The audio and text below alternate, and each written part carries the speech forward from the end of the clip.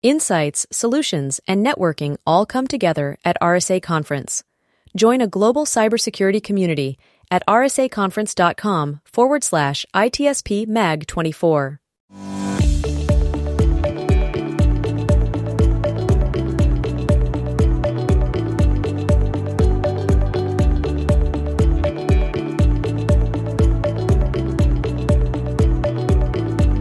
Welcome to the ITSP Magazine Podcast Network. You are about to listen to the Soulful CXO podcast with Dr. Rebecca Wynn. These conversations focus on the intersection of technology, business, and humanity, exploring how these three areas impact each other. Dr. Wynn interviews guests, including business leaders, entrepreneurs, and experts in various fields, to share insights and experiences on cybersecurity, risk management, and leadership. The podcast aims to provide a fresh perspective on how technology can be leveraged to create positive change in the world. Now sit back, relax, and enjoy the show.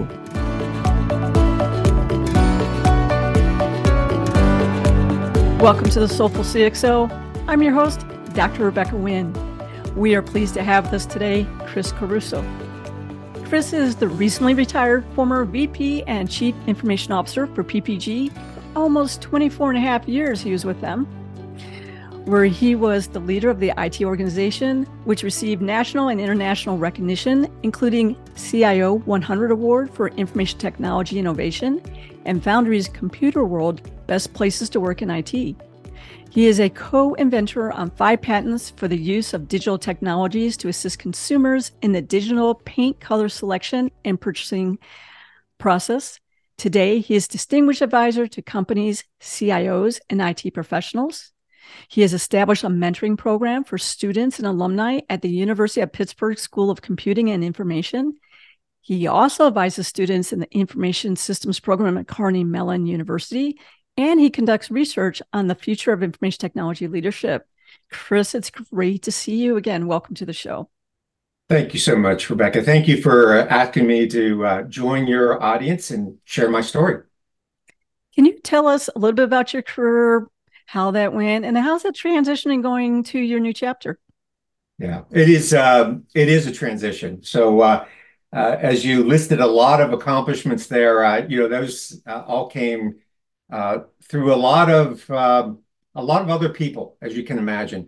I entered university really quickly. I entered university back in 1977. I went to the University of Pittsburgh, and my goal was to major in political science, become a lawyer of all things. And I learned very quickly, probably my first month, that was not what I really wanted to do. And someone tapped me on the shoulder and said, you ought to check out these computer classes that they have over at the computer science department.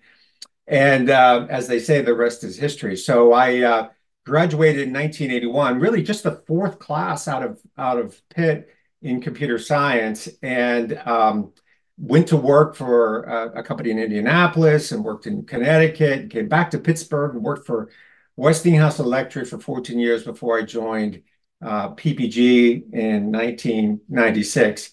And I would tell you, throughout that career, I always had people tapping me on the shoulder and suggesting to me sort of the next assignment to take, right? Here's an opportunity that you may not be thinking about, but it probably would be good for you to have that experience. And as even up to the very last role that I had before I became the VP of IT and CIO at PPG, I had that kind of guidance in my career, which will be forever grateful for. And so when I retired, one of the things that I decided to do is I needed to pay that back. There were a lot of people that helped me throughout my career. And as a result, for the last couple of years, I've been focused on those things that you just listed, doing a lot of mentoring, doing a lot of advising, speaking and writing to help share as much as I can with others, regardless of where they are in their journey, whether they're thinking about entering the computing field, whether they're in university and working through what kind of area they want to focus on, or they're actually a professional in our field and need help as they grow through through their specific career area. That's kind of where I'm focused right now and all my energy. Do you find that there's been a huge difference over the years on people looking at their journey? I mean, a lot of times now people are looking at, can I even stay in a job for 18 months or 24 months anymore? Just because there seems to be a high turnover, not only with the person not feeling maybe that the job is allowing them to grow into the person they want to be, but also those companies maybe just not having the dedication anymore. So I see that there seems to be a lot of unrest in individuals. Do you see that too when you mentor? Yeah, working for a company like I did for 24 years is rare, right? And I think we're going to see less and less of that. I always joke our oldest son is in the family business. He's an IT consultant, and I can see his journey is a lot different than what mine was. And you're right. It's the incentives to stay are different than today than they were when I was growing up in the field. But I've talked to a lot of CIOs who don't have those issues, and that's because these are some of the leaders who know how to have a great workplace, right? Who know what it is to motivate their specific employees, and they understand. And this is something I found is different today, where as a leader, you need to understand what motivates your team, not just from a professional standpoint. Now that's given, but also from a personal standpoint. I think there's a lot of need to understand, time spent with family and other things other than work, and so having that balance. And I think we all know the pandemic really drew attention to that even more. But really understanding what is it that your team member wants to get out of this role working on your team, and where do they want to grow their career? Knowing that and understanding that and supporting that, I think is really essential. When I mentor people, the first question I ask them to think about between the first session and the second one is, what do you want to be known for? And it's not what do you want to be famous for, but what do you want to be known for? What is it that you're so passionate about that it's obvious to everybody that you want to be a great leader, maybe great technically, a great communicator, or even personally, maybe you want to be known for someone who contributes to their community or to their church, or your family is a priority. And for me, I want to make sure that whether I'm the leader of the organization or the mentor of that individual, that I'm doing whatever I can to help them be successful at that which they are so passionate about that they want to be known for. How do you balance that? I know at times a lot of times when I'm on teams, I try to go ahead and see what energizes them as an individual. And a lot of times what they energize as an individual doesn't match up what their position is. And I've helped people transition out of their position and out of the organization to do their love. I think life is too short not to do what you're passionate about. That might not always go over really well with the companies I work with, but I think that's for the greater good. So how do you usually manage that when you find out that they're not following their passion, they're not following what actually lights them up, what energizes them? Yeah, and I've had actually that conversation with family members. And I think to your point, if you struggle getting out of bed in the morning to go to work because you aren't able to pursue your passion, that's not only not good for you, it's not good for the people that you work with, it's not good for the firm that pays you, because your results are probably not going to be reflective of what the expectations are, right? So, I encourage people to think about those things that you're passionate about. And if your employer supports you in that, great. If you want to grow in your career and you want to get good in one particular area or another, or maybe you want to be in a leadership position and they support you in that journey, that's great. But if they don't, then that's probably the fork in the road. That's the opportunity I think you need to really ask yourself, is there some place that will in fact do that for me?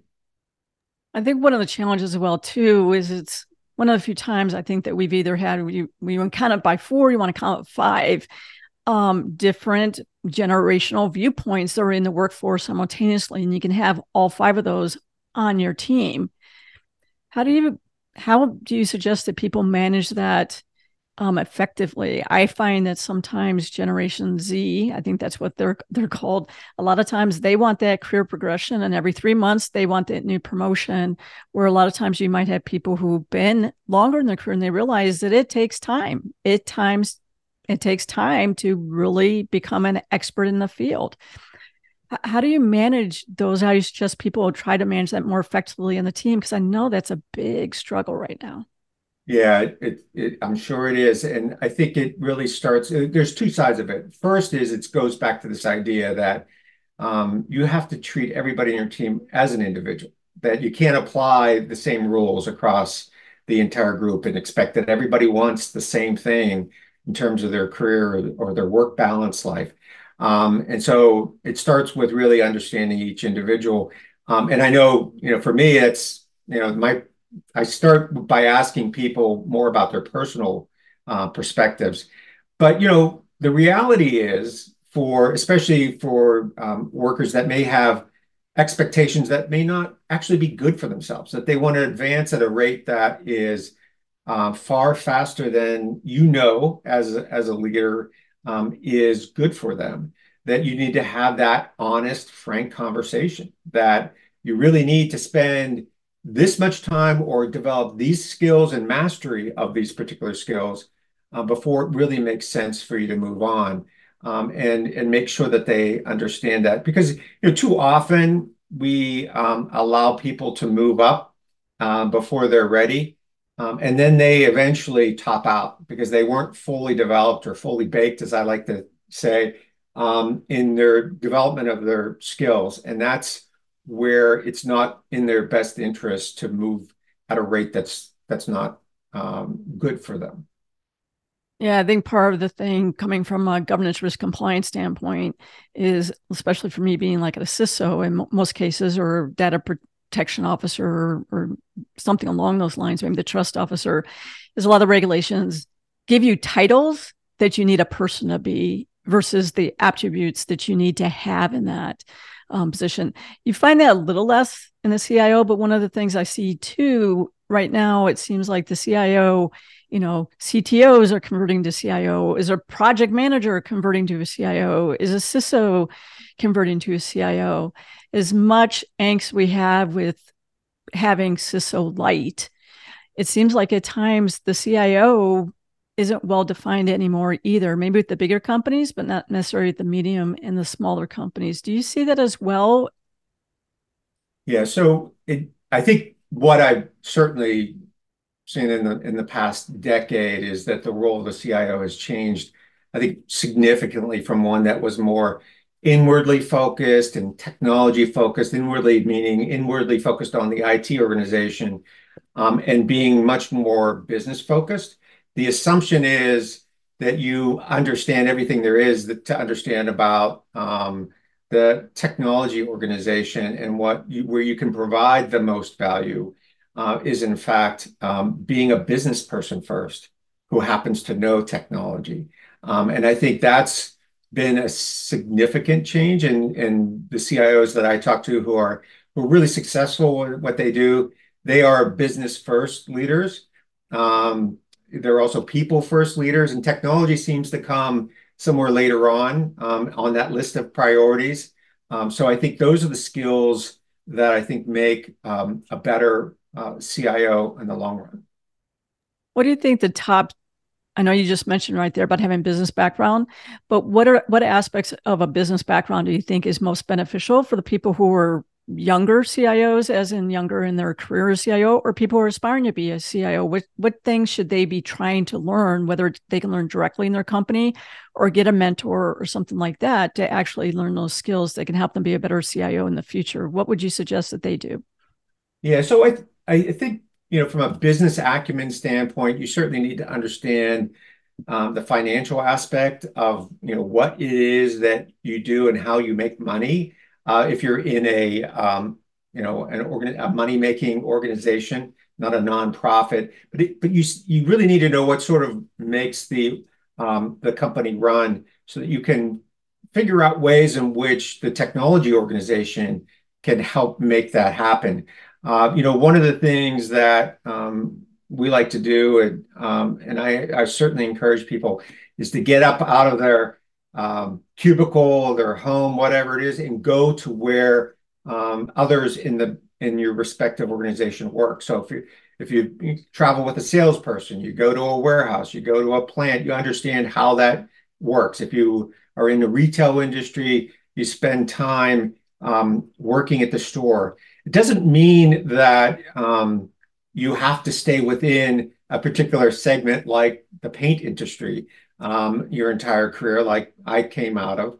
But it just means you need to learn the business, and you need to take every opportunity you can to get out of your organization, outside of your cubicle or your office, and learn what it is, the business is that you are supporting. Yeah, no. One of the things I've done as a CISO and great CIOs that I've had out there, we've been ones who roll up their sleeves. I've had times where it's been call center operations that I went for 3 days in the call center operations.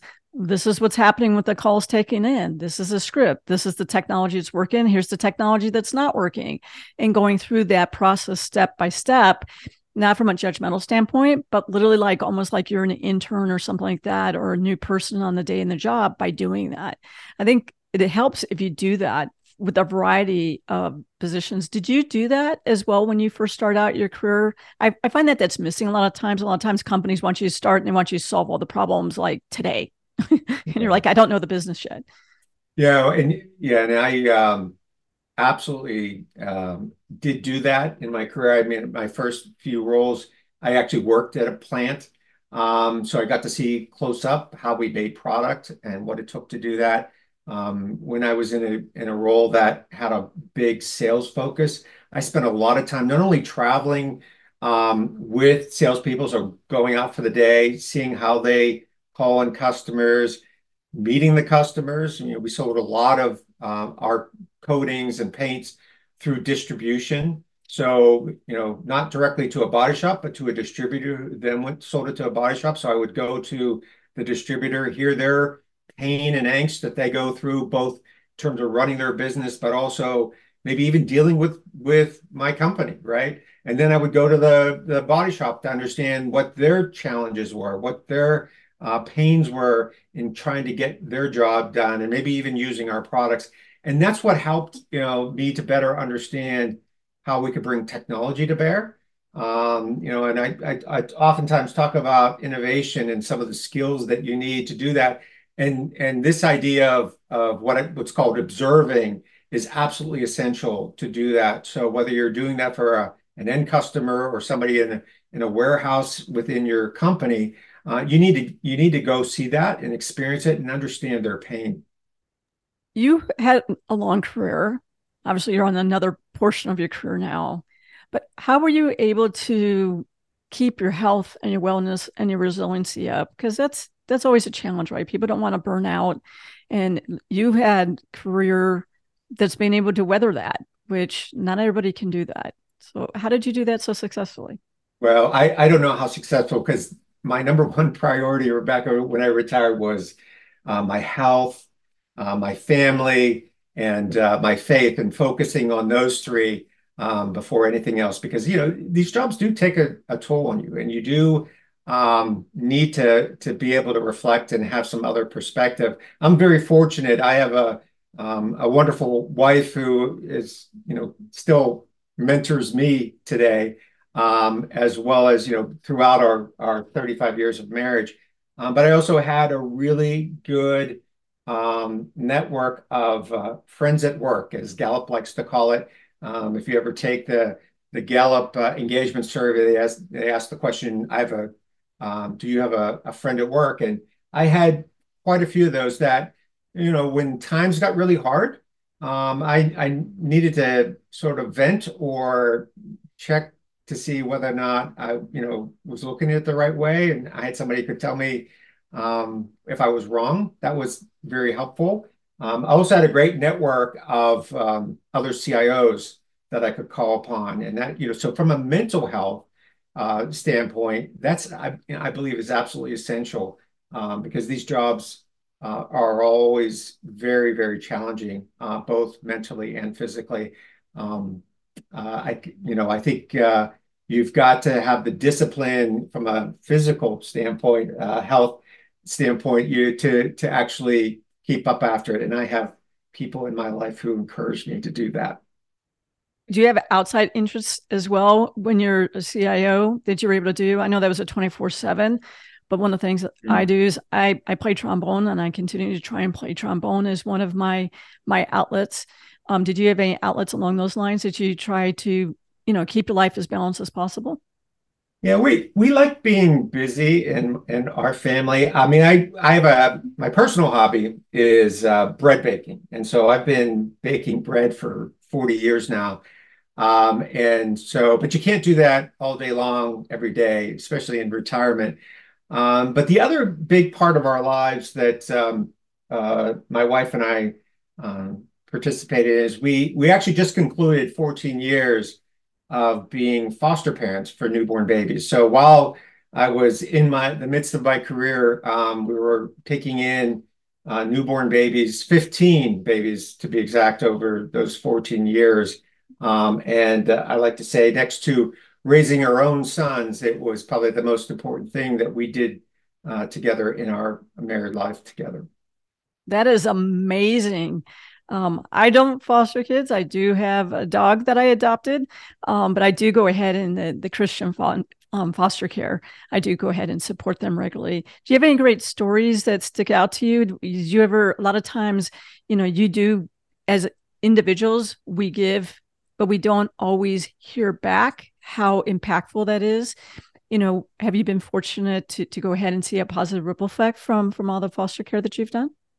Yeah, well, first of all, I think when you have these babies in your home, it helps keep everything else in perspective, right? Work, life, everything else, and you really focus on these individual children. One of the things that I would tell you, people would often ask us, why do you do this? What's your purpose, right, for being foster parents? And I tell them, first of all, it was a calling for my wife for a long time. I was the one who was hesitant to get started because I knew some of the challenges that we would face with it. But we also do it for the mothers who are, I believe, incredibly brave to make the decision to have these babies, and even more courageous to make that difficult decision to put them up for adoption. And then last but not least, we are there for those babies. We want to make sure there's absolutely no gap in their lives where there wasn't somebody there who loved them. But as much as you have that purpose, it's easy to forget, right? And the number one question we get asked is, isn't it hard when you have to hand the baby back over, whether to the birth parents or to the adoptive family? And I tell people it is absolutely excruciatingly difficult. It's really, really super hard. But the other thing that I would tell you that would make it hard to always remember your purpose of why you wanted to be a foster parent is usually after several nights without sleep, right? And you have a crying baby who just won't go back to sleep. And you're sitting there 3 o'clock in the morning wondering, what was I thinking about when we decided to do this, right? But I'll tell you a story of one of these 15 children. She came to us without a name. We named her Claire Marie. And when she was adopted, her parents named her Maddie. Maddie is now 12 years old, turned 12 in August. And when she first started school, her parents went to her open house and said, we have to tell you this story. When we went to her open house, her teacher pulled us aside and said, I asked all the students to paint a picture of their family. And Maddie painted this picture, and I knew she was the only child, but there are 6 adults in this painting. And I asked her to tell me who those adults were. And she said, oh, that's easy. That's the first 2 are my parents. The next 2 are my birth parents. And the last 2 are Chris and Janice. we have that picture, and that will always and forever be my reminder of why we spent 14 years with these children in our home. And I think that's something, we all need to do in our lives, whether it's personally or professionally, is remember why we chose to do what we did. If we're leaders, if we're CIOs or CXOs, why did we want to be that? What is it that took us on that journey? And don't forget that, because I think that's absolutely essential to help keep us focused. No, that's a great story. And it's great that she has such a great perspective that it's not just her current mom or dad, but these other people who are really part of her family and care about her. I love that. You don't always see that people have that perspective. And it's great that you're having that you've had that positive ripple effect. I think that's the one thing for me is I like to try and be a positive ripple effect in the world at all points in time, and know that can be a generational ripple effect. So definitely, congratulations and kudos to you and your wife. And I know you guys have done that from a pure heart. It's amazing that you did that being a CIO as well too. But that's awesome. As people go forward into this new year and the year going forward, what words of wisdom, encouragement can you have for them about as they try to strategize their life? And as they think now, after they've listened to us for the last, 20 some odd minutes, about being a positive ripple effect, not only for themselves, but for their family and those who touch, what would you encourage them to do, or how do you encourage them maybe to look at things a little differently?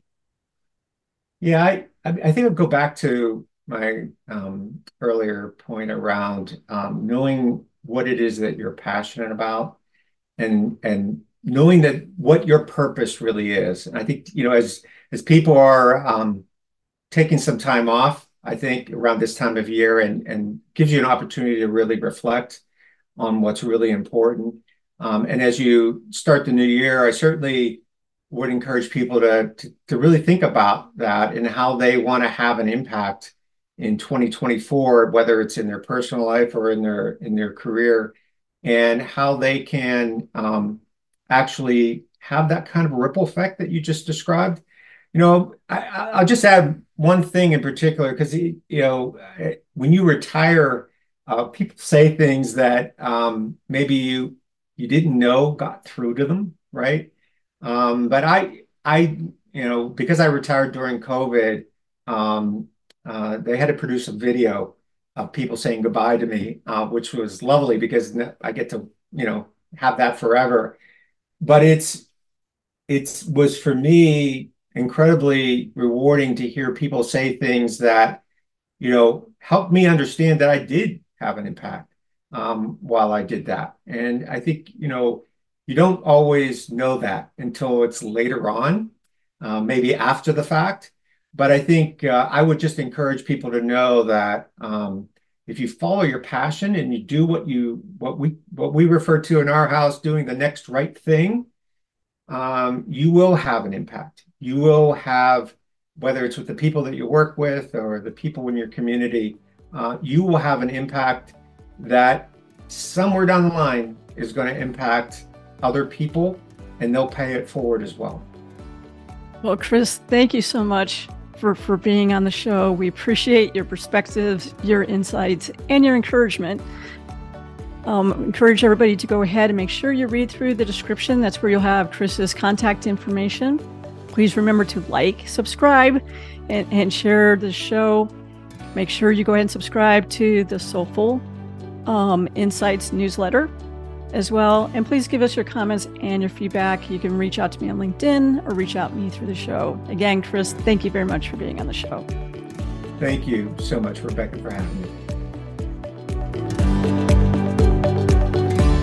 We hope you enjoyed this episode of Soulful CXO Podcast with Dr. Rebecca Wynn, part of the ITSP Magazine Podcast Network.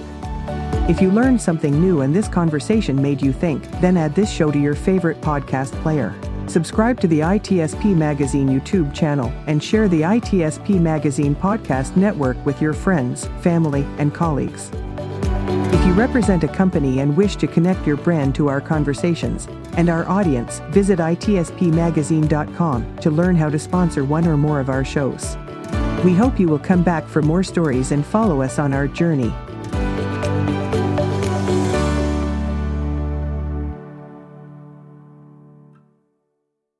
Insights, solutions, and networking all come together at RSA Conference.